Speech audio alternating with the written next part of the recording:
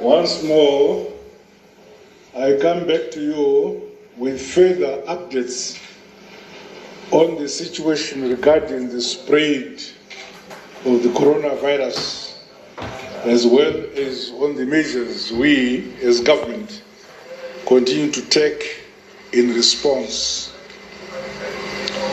As I address you, well over 500,000 cases of infections have been recorded worldwide. Of these, almost 25,000 deaths have now been recorded. Worldwide, recovery of severe cases remain slow, with possibilities of relapses being recorded in some parts of the world. The situation thus remains dire, emphasizing to us all that the world is far from turning the corner. To date, Zimbabwe has recorded 5 cases, 1 in Victoria Falls and the other 4 in Harare. As you are aware, we lost one of our citizens to the virus, a bright and a promising young man who today personifies the tragedy wrought by this virus and what can happen to our hopes and promises for the future in the absence of due diligence. While our numbers are both low and for now all imported, this need not induce complacency in us. COVID-19 is now upon us, and if experience elsewhere is anything to go by, can spread in leaps and bounds in so short a time. We are worried that even as our numbers remain low, there is possibility of wider community spread and transmissions. Further, in about 2 months' time, winter will be upon us, creating conditions ideal for more infections. We thus need to take decisive measures now against the pandemic, well ahead of likely danger. I have already indicated that some of the measures will be drastic and are sure to upset the daily routines of our lives as we have lived it until now. But they have to be taken with the new restrictive routines internalized by all of us, regardless of position in society. After all, the virus knows no class, color, creed, tribe, or region. In that regard, discriminating against or profiling other sections of our community is unnecessary, in fact, counterproductive. Following this week's government decision to create an ad hoc interministerial task force on COVID-19, I have received a handful of situational reports and recommendations from the said task force, including a slew of recommendations which were tabled today. The reports point to continued potential grave threats to our nation, thus requiring that we take further new preventive measures that will help us lessen the risk to all our people. Starting Monday, 30th March 2020, and subject to further review, Zimbabwe will be under a total lockdown for a period of 21 days. This means all our citizens are required to stay at home, except, of course, in respect of essential movements related to seeking health services, to the purchase and procurement of food and medicines, and for other essential supplies and critical services. Workers manning our essential services, including health services and outlets, emergency and security services, as well as operation of key utilities like power and water, are exempt from this directive. To ensure strict compliance, I have directed the national command element of our security arms to deploy as appropriate in support of civilian authority. Only civil servants on duty, in line with decisions and directives of the Public Service Commission, heads of ministries, and the ad hoc task force on COVID-19 will be allowed unrestricted movement. While funerals will be exempt from this directive, numbers in attendance should not exceed 50. Visits to hospitals and clinics remain as earlier announced. That is, one visitor per patient per day. Motorists seeking to refuel will not be allowed to leave their vehicles. In respect of open markets, only food-related markets will be allowed to operate during this period, even then under the watch and direction of health personnel. Markets and stalls trading in non-food items or commodities will stand closed.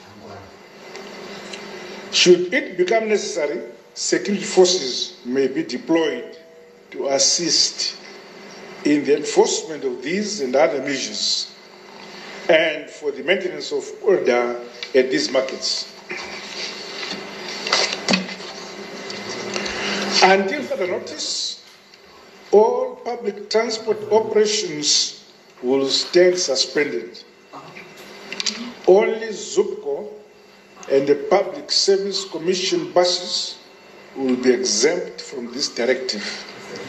Even then, all ZUPCO and the Public Service Commission buses are required to observe and enforce social distance and disinfection guidelines in the course of offering their services.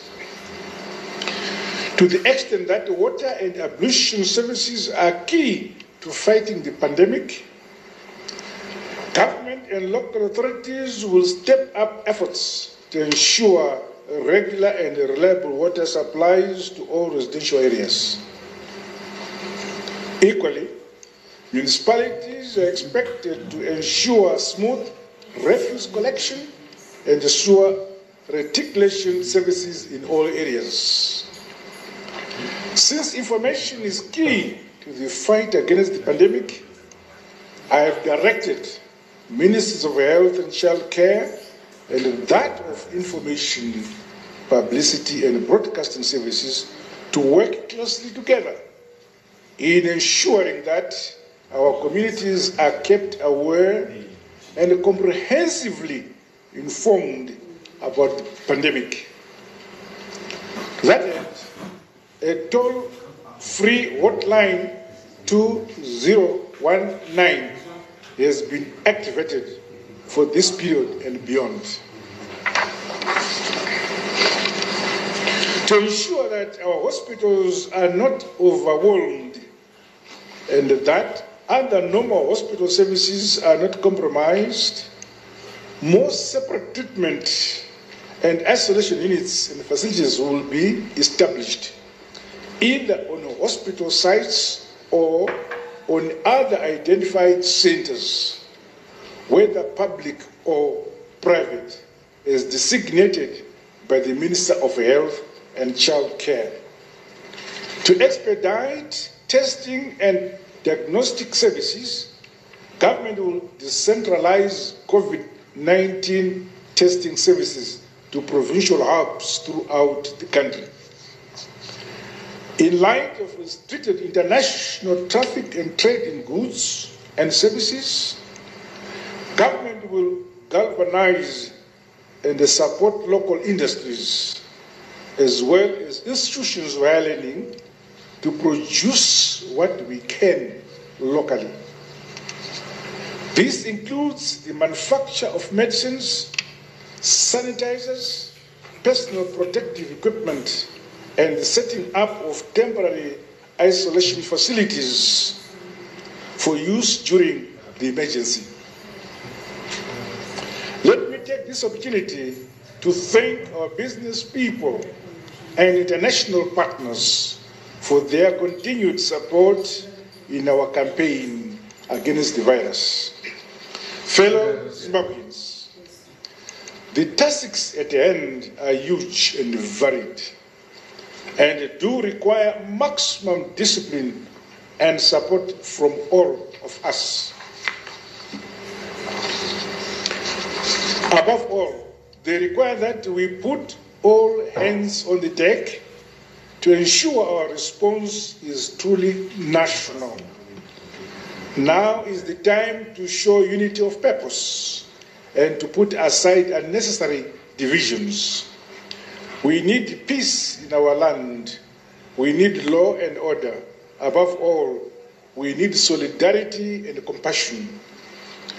As I said in my last address, government will come down heavily on businesses and individuals alike who dare take advantage of the situation our nation finds itself in, to engage in unscrupulous rent-seeking behavior and corrupt activities. No one should be found hoarding food and other essential commodities. The long arm of the law will ensure that all those who do not take heed of this warning are brought to book without fear or favor. Furthermore, legal instruments are being put in place to deal with and punish those who cause unnecessary alarm and despondency, through social and other media during this emergency. We all need to act responsibly. I continue to appeal to our employers to support and to show compassion towards their workforce during these trying times. On its part, government continues to explore more ways of supporting businesses and the economy to avert a recession. In conclusion, let me once more stress the need for us all to act responsibly and to maintain high levels of personal hygiene as directed by our health experts. Only that way will we ensure our families are safe and secure. May God bless us and give us the strength to go through this difficult page. A very good night to you all, and thank you. Thank you very much, Your Excellency, the members of the task force, and the state. Thank you. I don't know whether there's any questions. Your Excellency, would you take any questions? Yeah. Sure. Thank you very much for being given an opportunity, members of the fourth estate. It's an opportunity to ask you questions. I can see Takuchi Ambakwet, ZTN. Thank you, Your Excellency. Takuchi Ambakwet from Zimbabwe's TV. I've got two questions. My first question is, in the United States, in South Africa, for instance, we've seen that when they've instigated a lockdown, they've also come up with stimulus packages. Do you have a certain amount that you're also putting aside to support businesses that will will not be operating? You said that those that are going to be providing food services and protective clothing will continue operating, you're supporting them. But what about those businesses that are not going to be operating during the 21 days? And the second question is that we understand that at hospitals, for instance, Parenya, there's a water problem, and there have been also issues that doctors have been raising concerning protective clothing. What's the government doing to expedite the process to ensure that things get back to normal at Parenya? We will not copy by letter to the letter every act that another country has done. That country did what it did on the basis of the situation and the concrete facts on the ground in that country. I have indicated that we shall continue to interrogate and review the situation and address the challenges as they arise. With regard to lack of water at some of our institutions, I mentioned in my statement that government shall see to it that the water is provided. I know, Taku, you gave 2 questions. I'm only going to take one more, I think. You've exhausted their questions. Okay, thank you, Excellency. Yes, you hear that. Okay, do we have a hand? Looks like they've exhausted you, Excellency. Thank you. Thank you very much. Wanataka kubunza ma questions.